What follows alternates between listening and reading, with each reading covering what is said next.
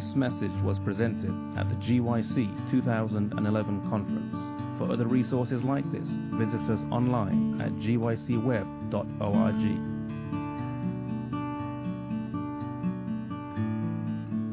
I might make a start and start our seminar. Welcome to our seminar on small groups. We're going to do it a little bit differently this year. As you heard Sean mention last night, there are 3 modules for each seminar, and each delegate can choose to go to a different seminar for each module. For our particular module here, we're going to do a 3-part series, so you're welcome to change in between, but it would make a complete package if you stay for the entire 3 modules. The first one will be focusing on the Holy Spirit. What is the gift of the Holy Spirit? Why we need it? The second and third sections, we're going to look specifically at the Holy Spirit in small group ministry. So the second and third section specifically on small group ministry. The first one, looking at the Holy Spirit in our lives, but also through the eyes of effective small groups. My name is Daryl. I apologize in advance if you can't understand my accent. I'm from Australia. My sister is here with me, and we're privileged to be here this morning to be in the United States to share with you some of the experiences that we've had. I work as a medical doctor in Melbourne. My sister is a dental student, and we're part of a church called Gateway Adventist Centre in Melbourne, Australia. And in this church, we've had a privilege to be involved in small group ministry, campus ministry as well, and we're going to share with you some of our experiences here this morning. Before we start, I just invite you to bow your heads with me, and we will make a start. Father in heaven, thank you so much that you've given us this opportunity to open your word. And as we open your word this morning to discover the gems that you have for us on the Holy Spirit, we pray that the Holy Spirit be in this place. We ask in Jesus' name. Amen.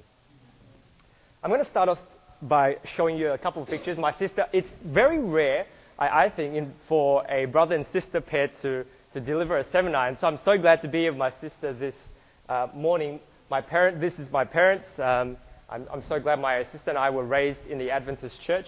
And I'm so proud of my parents for raising my sister and I and giving us an opportunity to not only know God, but also to share about Him in Australia and overseas. There's a quote that I want to start with this morning. It says, "The work of God can never be finished until the men and women comprising our church membership rally to the work." If you have your workbooks there with you, you'll see that most of the slides are provided in the workbook. There's some blanks that you can fill in as you go along. So if you lose where we're at, feel free to look at your workbook. The slides on the screen will be in the workbook as well. The quote says, "The work of God can never be finished until the men and women comprising our church membership rally to the work." Now to me, this quote has immense significance. There are 2 components to this quote, a personal and a corporate component. There's a personal component, there's a corporate component. And in everything that the Holy Spirit does, there is something in our personal lives, but there is also something in our church lives. Do you agree? And so this next 3 modules, we're going to look at 2 aspects. We're going to look at the personal effect of the Holy Spirit, and we're also going to look at the corporate effect of the Holy Spirit. We're going to look at it through rose-tinted glasses with the focus on small group ministry. So looking at Holy Spirit in personal and corporate ways in small group ministry.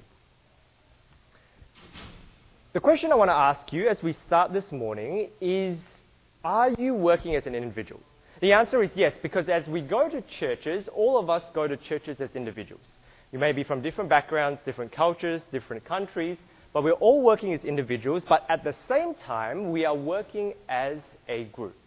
And in order for the Holy Spirit to impact us when we are working for God, He needs to impact us as a person, but also as a church group. Now this is very evident when you turn with me to Acts chapter 2, verse 42. Acts chapter 2, verse 42 to 47 will be our basis of our study this morning. And we're going to look at a little bit more about how the disciples in their early years were impacted by the Holy Spirit. Acts chapter 2, verse 42 to 47.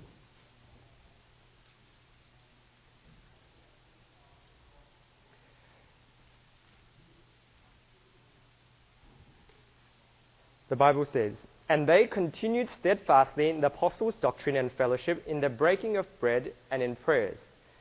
Verse 43, "Then fear came upon every soul, and many wonders and signs were done through the apostles. Now all who believed were together and had all things in common, and sold their possessions and goods, and divided them among all as anyone had need. So continuing daily with one accord in the temple and breaking bread from house to house, they ate their food with gladness and simplicity of heart, praising God, and having favor with all the people. And the Lord added to the church daily those who were being saved." Now I want to ask you the question again. When you look at Acts chapter 2, verse 42 to 47, what do you notice? There's a personal component and there's a what? Corporate component. The disciples themselves, they were changed. They came together. At first, they were individuals, but together in a big group, they were impacted by the Holy Spirit. And I think too often when we work for God in our churches, we sometimes focus on either working as a corporate group or as an individual, but we don't go across both sides. And for the Holy Spirit to work effectively, especially in small group ministry, it is imperative that He impacts you as a person, but also the group as a whole. When the disciples were in the upper room, they were impacted as, we will learn about shortly, but they were impacted as individuals first before they could be impacted as a whole, and the effect, as you know, was profound. The key points here that come out through Acts chapter 42 to 47, I'm just going to spend a few minutes dwelling on them. The first key point, there are individuals there that are filled with the Holy Spirit. The second key point, the result is a growing, vibrant church that that souls were added to daily, as we read in Acts chapter 2, verse 47. The third point is that there was an involvement of everyone, and there was an involvement of all individuals together with all things common. If you look at verse 44, it says, "Now all who were believed were together and had all things in common and sold their possessions and goods." So they were impacted so much so that even though they had their individual characteristics, they were still common in goal, in mission, in purpose. If you look at verse 46, this gives us the basis of our study into small groups. It says, "So continuing daily with one accord in the temple and breaking bread from house to house, they ate their food with gladness and simplicity of heart." There are key segments here. There are key segments that caused the disciples in the early church to be extremely effective and powerful. Notice the key segments. There is continuing daily, they're meeting daily, they're breaking bread from house to house, they ate their food, they praised God, and there was prayer. These components, as we will study over the next 2 days, will give us clues of how we can use and model the example of small group ministry today after the disciples. Is everyone following so far? The question I want to look at as we come into this study is, were the disciples always like this? We know that in Acts chapter 2, verse 42 to 47, we see the disciples change. They're united together, they're worshipping together, they're fellowshipping together, they're witnessing together, and the church was changed. But the question is, were the disciples always like that? I want to preface that answer by asking you guys a question. How many of you grew up in the Seventh-day Adventist Church? Okay, the vast majority. How many of you have been in the church for less than 5 years? Some of you? Okay. So the vast majority of us have grown up in the Seventh-day Adventist Church, and sometimes when you grow up, my sister and I grew up in the church as well, sometimes when you grow up in the church, your perspective is slightly skewed. Now, I'm going to explain what I mean. We're going to look at a case study of the disciples in Luke chapter 9, verse 46, and we're going to compare Luke chapter 9, verse 46 to 50 with Acts chapter 2, verse 42 to 47, and we're going to see what the difference between the disciples before and after was. Turn your Bibles with me to Luke chapter 9, verse 46 to 50.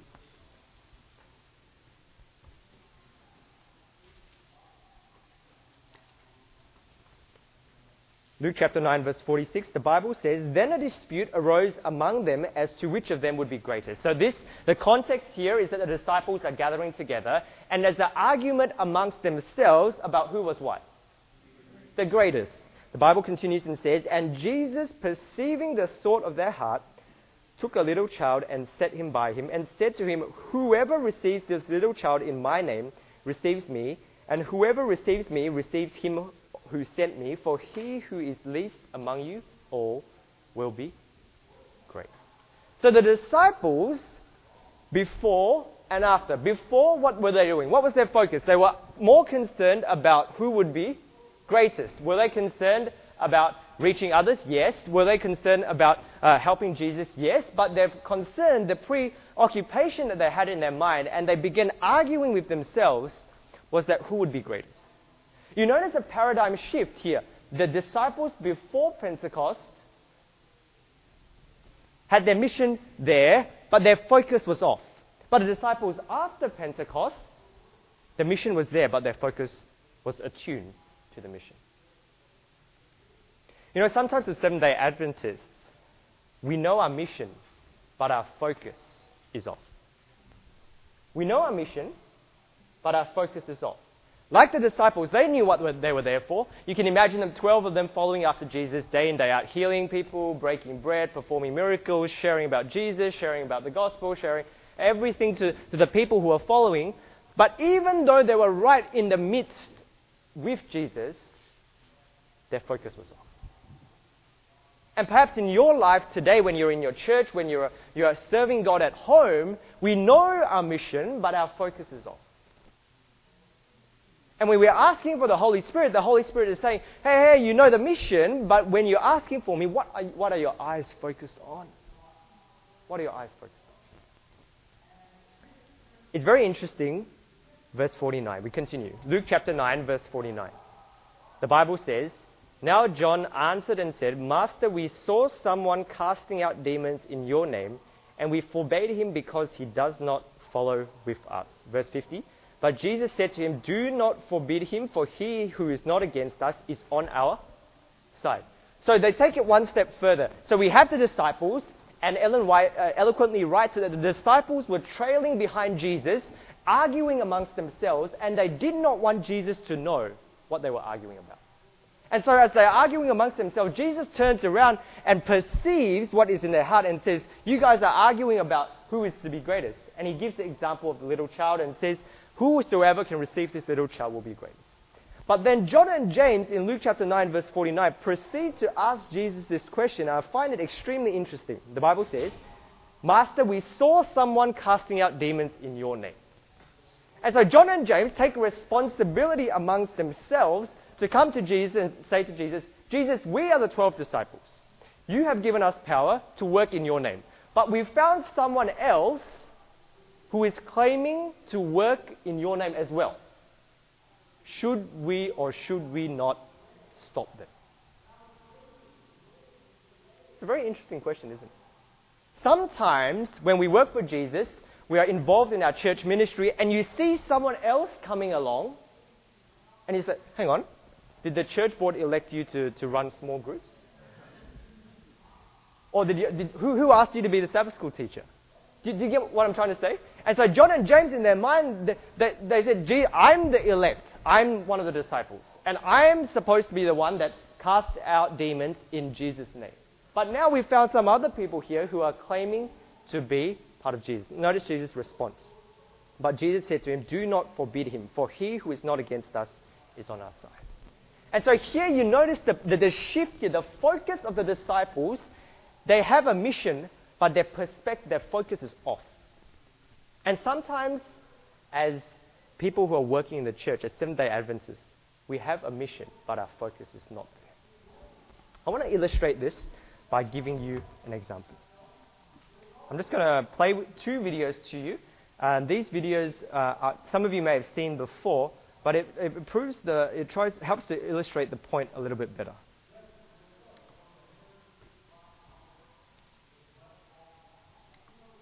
This is a test of selective attention.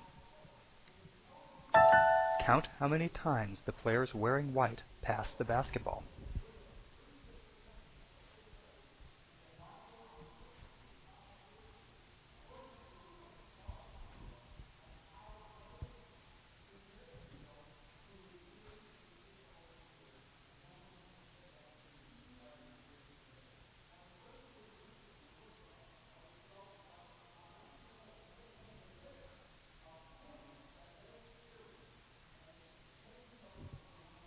How many passes did you count? Okay. How many of you have seen this video before? Some of you? Okay, you guys don't answer the question, please. How many passes do you guys count? 13? Who got 13? 14? 15? 16? More than 16, 17? Okay. I think the correct answer is 15. Okay. How many of you noticed something else? How many of you noticed a gorilla? Yeah? I'll continue to play the video and see what you see. The correct answer is 15 passes. But did you see the gorilla?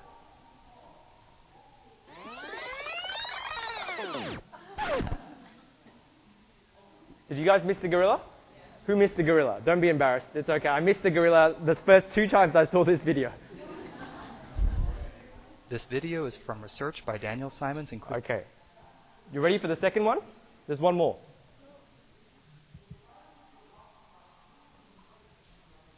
The monkey business illusion. Count how many times the Same players exercise. wearing white pass the ball. Try it again.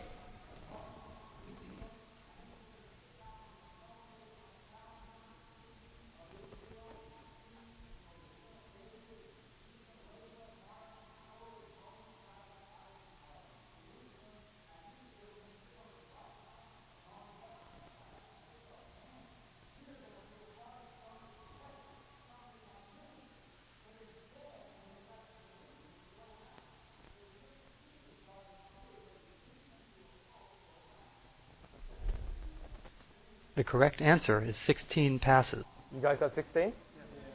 Some of you got 16. How many got a different answer? Maybe? Okay. What else did you guys notice?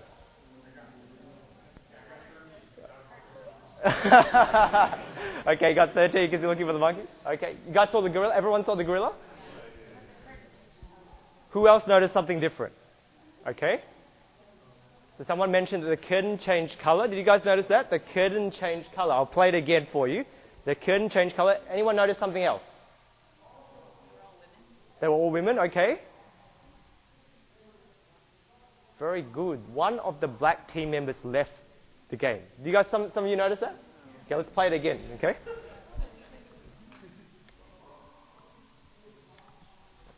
The monkey business illusion. You guys know what you're looking for now, so you can Count see. how many times the players wearing white pass the ball. So at the start, there's 3 players on the white and the black, and they pass the ball.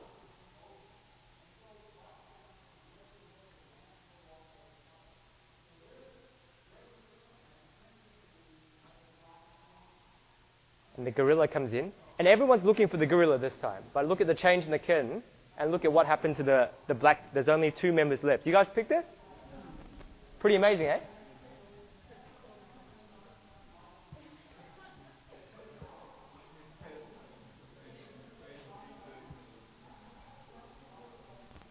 And so you see, sometimes when we are focused on, we have something there, when we have a task, when we have a mission, we get lost to the things that happen in our periphery.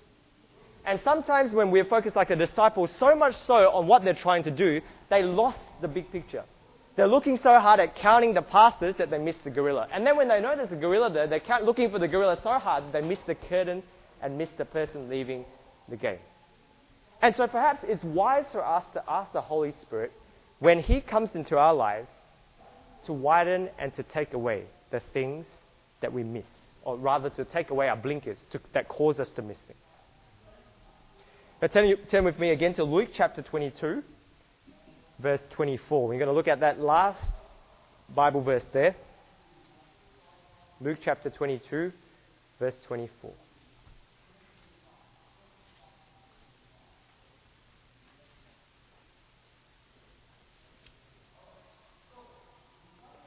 Same passage, the disciples are arguing amongst themselves again.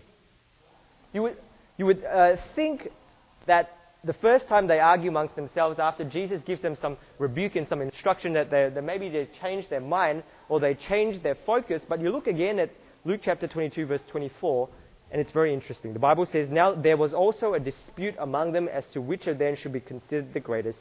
Verse 25, he said to them, the kings of the Gentiles exercise lordship over them, and those who exercise authority over them are called benefactors. But not so among you. On the contrary, he who is greatest among you, let him be as the younger, and he who governs as he who serves.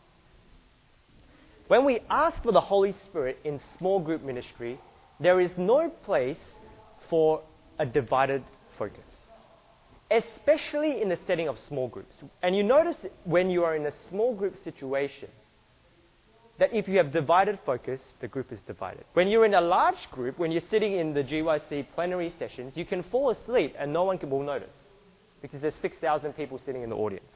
But if you're in a small group setting, when you have 5 people and 3 people are on one side and want to do one thing and 2 people on another side and want to do something else, you notice.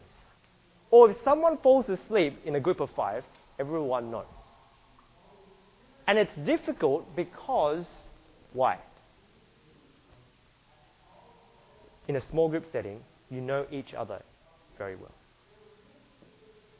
And that is why we need to ask for the Holy Spirit even more. So just to recap, first, the focus is shifted away from the ultimate goal. They have a similar mission, but they have an altered focus on that mission. They know that they're trying to win souls for heaven, but instead they're focused on what? Who will be greatest in the earthly kingdom? Second, they went and they descended into arguments, squabbling, bickering, trying to jostle between themselves for position. There was a sense of pride versus the humility of Jesus. And Jesus rebukes them and says, look, you who are arguing amongst yourselves, he who is least will be greatest among you. So point number 1, we know the disciples beforehand, before the change, which we're going to look at, before the change, their focus was shifted away. Point number 2. The disciples needed a change of heart.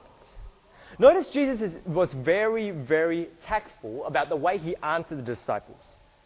There was no saying, look, this is what you need to do to be greatest. This is what you need. You need to accept the children, but there was no great change in instruction. Jesus did not stop them or ask them to change their methods. Because you guys are arguing amongst yourselves, the punishment that I'll give you will be to stop performing miracles. Jesus didn't say that. But Jesus addressed the need for change in your heart. And perhaps sitting here listening and thinking about it, the Holy Spirit is telling us that we need to change our hearts before we can be effective in small group ministry. A change of heart preparation, as the pen of inspiration puts it, the conversion experience is necessary. And I'm going to share with you some experiences this morning. The Bible, the pen of Ellen White says in Desire of Ages 4:37, it was not enough for the disciples of Jesus to be instructed as to the nature of his kingdom. Jesus does not stop at explaining to his disciples that his kingdom is of a heavenly one. Because at the end of the day, they did not fully, even though they did not fully comprehend it, the root of the problem was that they needed a change of heart that would bring them into harmony with its principles. The mission was there. They knew the mission. But the issue was they needed a change of heart to pull themselves in line with the mission. As Seventh-day Adventists, we know our mission well. The Great Commission tells us to go and reach and preach and share and baptize people from all nations, kindreds, tongues, and peoples. We know our mission. But we need to adjust our focus. We need to adjust our focus. We need a heart conversion experience to bring us into line with the principles of God's heavenly kingdom. What caused the change before to after? Acts of the Apostles. We've seen the disciples beforehand. We've seen the disciples after. We're going to look at the bridge that guides them and changes them from before to after. Acts of the Apostles 36 to 37. This is the commentary on the passage that we read. Acts chapter 2, verse 42 to 47. Ellen White says, the disciples waited for the fulfillment of the promise. They humbled their hearts in true repentance and confessed their unbelief. Notice the individual, the personal, and the corporate. Each disciple came by themselves of their own free will, but yet they were confessed and repented in a big group.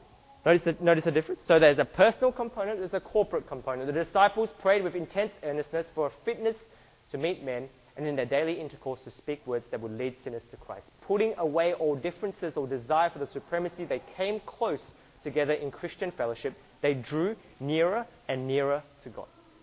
The disciples came as individuals, but they came and they confessed, they repented, they prayed, and they functioned as a what? A unit, a group, a team. The key to successful small group ministry is the Holy Spirit inspiring you to personal but also to corporate unity with Christ. That's the key.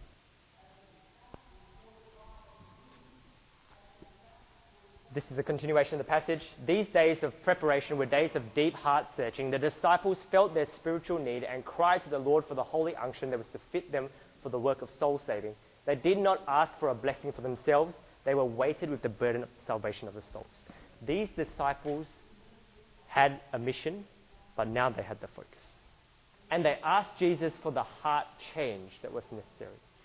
And this morning, perhaps you're sitting here and you're asking yourself, what do I need? What does it mean to be filled by the Holy Spirit? To be filled by the Holy Spirit is to have the focus and to have the mission to reach souls.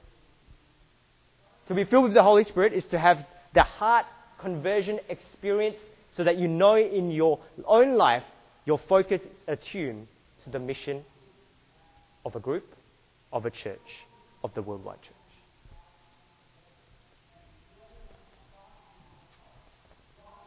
Very interesting. And this slide is the reason why I asked you the question. When you grew up in a Seventh-day Adventist church, you often stick with the same group of people for an extended period of time. You guys know what I mean? You were with your same friends in primary Sabbath school class that you are when you go to academy, when you go to college. You're with the same group and same bunch right from when you're young to when you grow older and older still. And look at the disciples. There was no difference, there was no alteration in the group of disciples prior to Pentecost and after Pentecost. The disciples were still the disciples, apart from Judas. Does that make sense? There's the same group, but there's a different attitude. Same group, changed spirit. Same group, revitalized mission. Same group, renewed focus. The answer to successful small group ministry is not to change churches. It's not to change groups. It's to have a renewed spirit. It's to have a revitalized mission. It's to have a renewed focus. It's to have a different attitude. To all these things, you can function with the same group of people, but you need the Holy Spirit to change you. Does that make sense? Too often we get frustrated and say, man, these people, I can't work with them. Or, these people, they don't listen to me. You can imagine the disciples going through the same thing. Who do you think you are, Peter? You want to be greater than me? Or who do you think you are? I've done more for Jesus than you have. The answer is not to argue in your group, but to ask the Holy Spirit to change your same group. I want to share with you some stories now. All these stories are true stories, and I believe that these testimonies sometimes speak louder than anything that can be preached or shared in a workshop setting. The girl on the right is one of my church members, a good friend. Her name is Janelle. She grew up in the Seventh-day Adventist church. Her father is a pastor, from what I understand. And she joined our church about 3 to 4 years ago. Janelle is one of the small group leaders in my church, and we call the small groups care groups, and we'll be sharing about those in modules 2 and 3. Janelle is one of the care group leaders, but her experience is one that I want to share with you.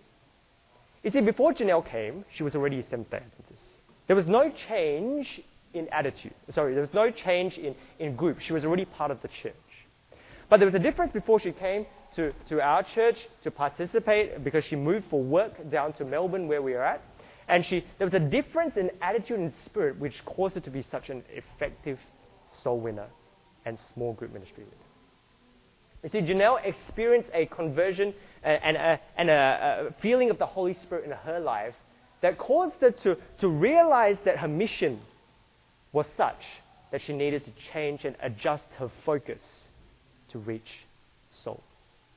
In fact, Janelle was a small group, or is a small group leader for one of the toughest small groups in our church, because there are lots of different cultures and backgrounds in that small group, and she's done a fantastic job of mentoring and guiding the small group members and also those who are non-Adventists who come to the small group as well. This picture is dear to my heart because I've worked with many of the three boys here in the picture, and I'm going to share with you some personal experiences as well. The person with the graduation hat on is one of my church members, one of the church members who was studying in Melbourne, who's now returned to Indonesia. His name is William. I worked with William for an extended period of time while he was studying in Melbourne, in Monash University, where I'm at. And this is actually his graduation picture last year. William was born in the Seventh-day Adventist home as well, came to Melbourne to study, but he would be termed as what you call a cultural Adventist. You know what a cultural Adventist is? And to be fair, I myself have gone through that experience where you go to church and you participate in all the activities in church, whether it's Sabbath school or potluck or church ministry, but you go through the motions. And your experience with God is one of formality and ritual more than a personal heart conversion. And William came from his home realizing that he needed something more. As he allowed the Holy Spirit to speak to him, as he allowed God to work in his heart, William was a changed person. Where he used to struggle to get up in the morning to do his morning devotions, he got up faithfully every morning at 6 or 6:30 to do his morning devotions. And as he slowly allowed the Holy Spirit to work in his life and to change him as a person, the same group that he was in, the same church group that he was in, could see the difference with him. The person on the left in the striped shirt, the white striped shirt, his name is Andy. Andy is a student at Monash University from China, and his experience is an amazing one. Someone surveyed him outside the library, asking him to fill in a Christian survey, one of our church members, and he came along to one of our small groups. William and I had the privilege of giving Andy Bible study for almost a year and a half. Andy has now returned to China. He's not baptized yet, but he's still searching for God in his own life. William realized along the way that as he was giving Bible study, as he was witnessing to Andy in the small group setting, you can only bring someone to a level if you're already there. Because William was let me rephrase that. William realized that he could only encourage Andy to cling on to God at a level that he had already done. And so William realized the importance of allowing the Holy Spirit to work in his own life first. Otherwise, he could not reach Andy. The key to effective evangelistic small groups is that if the Holy Spirit is not in our life, we cannot reach the world. You can only encourage someone in your small group to see the same experience that you've had or to experience that change that the Holy Spirit brings if you have experienced it yourself. And so the first thing is to ask the Holy Spirit to come in your life. My family moved from Singapore, where I was born, to Australia when I was 9 years old. I remember going to church early on in my life. The hazy memories when I was back in Singapore. My parents were converted to the Adventist message through myself. When I say that, I attended an Adventist hospital when I was young, and my parents were given Bible studies by the Adventist missionaries who were in Singapore. And so my family became Adventists through the health message. But as I grew up, you would term me as what you call a second-generation Seventh-day Adventist. In other words, someone who was brought up in the church. And sometimes, when you grow up in the church, you get something called second-generation syndrome. Second-generation syndrome, I use the word syndrome because in the medical world, syndrome is a collection of symptoms or a collection of things that you see that make a broad terminology, that fit a broad terminology. And so second-generation syndrome, maybe some of you have witnessed this before, maybe some of you are experiencing this today. You go to church because you have to. The potluck is more appealing than the sermon. You get frustrated when the pastor preaches at 12:31 because church was supposed to finish at 12:30.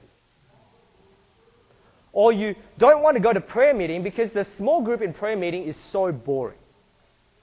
Or you get frustrated because the birthday party you want to attend is at 7 p.m. after sunset on Saturday night, and all you can think about that afternoon is what you're going to wear. And you forget all about the AY program that's happening in church. Now, I'm not meaning to be critical here because this was the experience myself. And I can't share this with you if I had not gone through that experience. What I'm trying to say is that you can only bring someone to the level that you've been to. In other words, you can only share about the things that you've experienced. And my sister and I are not the experts in small group ministry. We are by no means professors in small group ministry, but we can only share with you the experiences that ourselves and the people around us have, encourage us to grow in Christ. And so along the way, I was going to church. I remember the time where I look forward to the potluck every week rather than the sermon. And you go to Sabbath school, and in Sabbath school when you're young, you want to get those stickers because you can get a sticker for every memory verse that you do. And then at the 13th Sabbath, when you recite all the memory verses, you get a special gift. Do you guys know what I'm talking about? Good, I'm not speaking to you. And in your mind, and as I grew up, I knew the focus. I'm supposed to share the Bible with my friends. I want to encourage them to come to church. The mission is there, but the focus is not. The mission is there, but the focus. God placed miraculous people in my life to help me to experience that conversion experience, to help me to guide me to ask the Holy Spirit to give me that conversion experience. They're mentors in my church who I'm eternally grateful for, my parents as well, who helped me to really seek God so that the God in the Bible is my own God and not the God of my parents. I've had the privilege of being involved in my local church for a number of years in a whole range of different areas. And in each one of them, I've seen that God has helped me to learn and to grow. I had the chance to be involved in two things recently which have really helped me to experience that conversion. I was involved, as you can tell, in personal Bible study.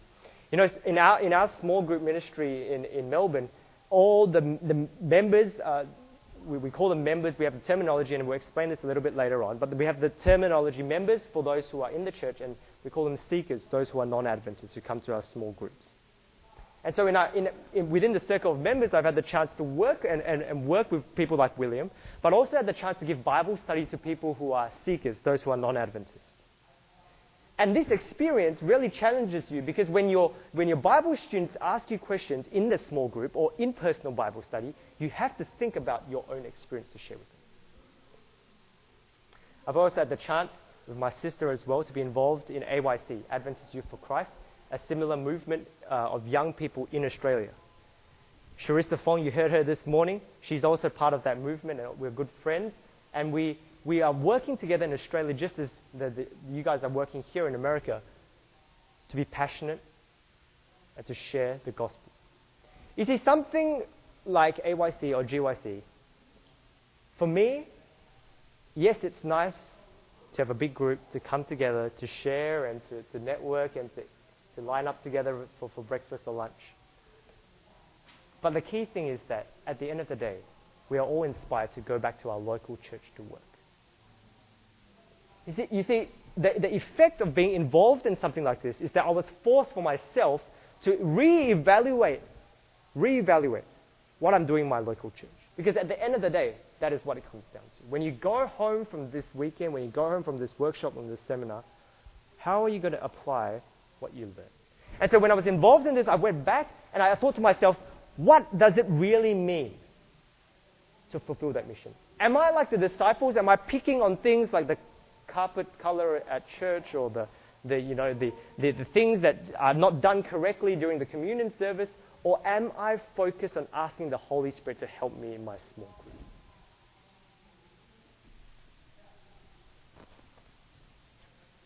The question today I want to leave you as we come to a close of this first part of this module is, can we be like the disciples? We have a before and we have after. Some of you may already be at the after stage, and praise God for that. You may already be revitalized and say, this is not for me. Praise God for that. But the question I want to ask, and I ask myself this all the time, is that we are part of the same church. We have the same group. It's not like you're going to go home from GYC and change church. You're going to go back to the same group of people, but the question is, do you have the same message but renewed passion? The question is, can you go back with the same mission but recharge enthusiasm? Can you go back with the same values but revitalize outlook in your life? The key to successful small group ministry, the key to allowing the Holy Spirit to work in your life is the following. The disciples before and the disciples after were two totally different set of attitudes. Same group, different people. Same group, different people. The challenge for us is to go back to the same group but be different people. The Holy Spirit has done it before. The title of our module is Prepare My Heart, Our Earnest Plea. The Holy Spirit has done it before, but we know that the Holy Spirit can do it again. I'm going to share with you a couple of points as we finish up here. The Holy Spirit has done it before in the disciples' experience, but here in Acts chapter 1 verse 8 it says, "But you shall receive power. After that the Holy Ghost has come among you, and you shall be witnesses unto me, both in Jerusalem, Judea, in Samaria, unto the uttermost part of the earth." The Holy Spirit is waiting to give you the power to be a witness. You can substitute Jerusalem, Judea, Samaria for whatever city you come from, whatever state you come from, whatever country you come from. The Holy Spirit has done it before. He can do it again. Evangelism, page 559, there needs to be a waking up among God's people that His work may be carried forth with power. We need the baptism of the Holy Spirit. There is no question that we need the baptism of the Holy Spirit. As we spend time praying in this workshop, we're going to ask for the baptism of the Holy Spirit, even before we come to examine the tools of effective small groups. The Spirit of God will be poured out upon the church just as soon as the vessels are prepared to receive it. TMK 330. Just think about that for a minute. The Spirit of God will be poured out upon the church just as soon as the vessels are prepared to receive it. If we ask, the Holy Spirit will do it. He has done it before, He can do it again. He has done it before, He can do it again. The Holy Spirit has changed lives before. He can change and transform your small group, your church, your own life again. This group here is a group which I want to share with you about. They're from a church down in Geelong. Geelong is about an hour's drive from Melbourne, where I'm from in Australia.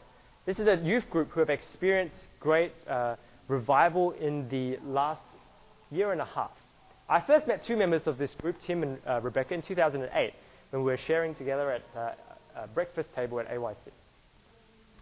And over the years, as they continued to learn and to ask God for guidance and advice, the youth group, under the leadership of Tim as the youth leader, came together and asked God to transform that church into something totally different. You see, they had some issues where people would come and go and come one Sabbath and visit another church another Sabbath. And so it's a lot of difficulty to try and bring that youth group together. By asking for the Holy Spirit, they committed to prayer meetings, week in, week out. Their youth group, the core membership, I believe of 3 to 5 people, committed to praying together, committed to challenging themselves to ask for the Holy Spirit. Just before I came to the United States, I had a chance to chat with Tim. He's now got 4, or the church now has got 3 to 4 small groups, effectively, with 40 non-Adventists. Now, these are young people who ask for the Holy Spirit. And that's all they ask for. Equipped with the right tools, the same group of young people were revived, revitalized, and now are reaching and turning the world upside down. The question is, He has done it before. He can do it again. But will He do it? The descent of the Holy Spirit upon the church is looked forward to as in the future, but it is the privilege of the church to have it now. Seek for it, pray for it, believe for it. We must have it, and heaven is waiting to bestow it. Seek for it, pray for it, believe for it. We must have it. Heaven is waiting to bestow it. The question I want to leave you this morning is, He has done it before. He will do it again. Will He do it? The ball is in our court. The Bible says that in John chapter 14, verse 26, that Jesus wants to send to us the Comforter, the Holy Ghost, who will bring to remembrance whatsoever He has taught whatsoever Jesus has taught and shared. And the question is, do we want it? I just invite you to bow your heads as we finish this section, and we'll have a short break before we continue. Father in heaven, we thank you for helping us to see this morning. The disciples were changed. We know the Holy Spirit has done it before. We know that the Holy Spirit can do it again. But the question we want to ask ourselves today is, will the Holy Spirit do it again? Father, we pray as we sit in this place, help us to be revitalized. We are the same group of people, we are the same individuals, but Lord, we pray that the Holy Spirit will give us a heart experience that will change us from the inside out. Help us as we study the Word more over the next couple of sessions to further experience and to be excited about what the Holy Spirit can do for us and also in small group ministry. We ask in Jesus' name. Amen. This message was recorded by Fountain View Productions for GYC. GYC, a supporting ministry of the Seventh-day Adventist Church, seeks to inspire and equip young people to be vibrant, Bible-based and Christ-centered Christians.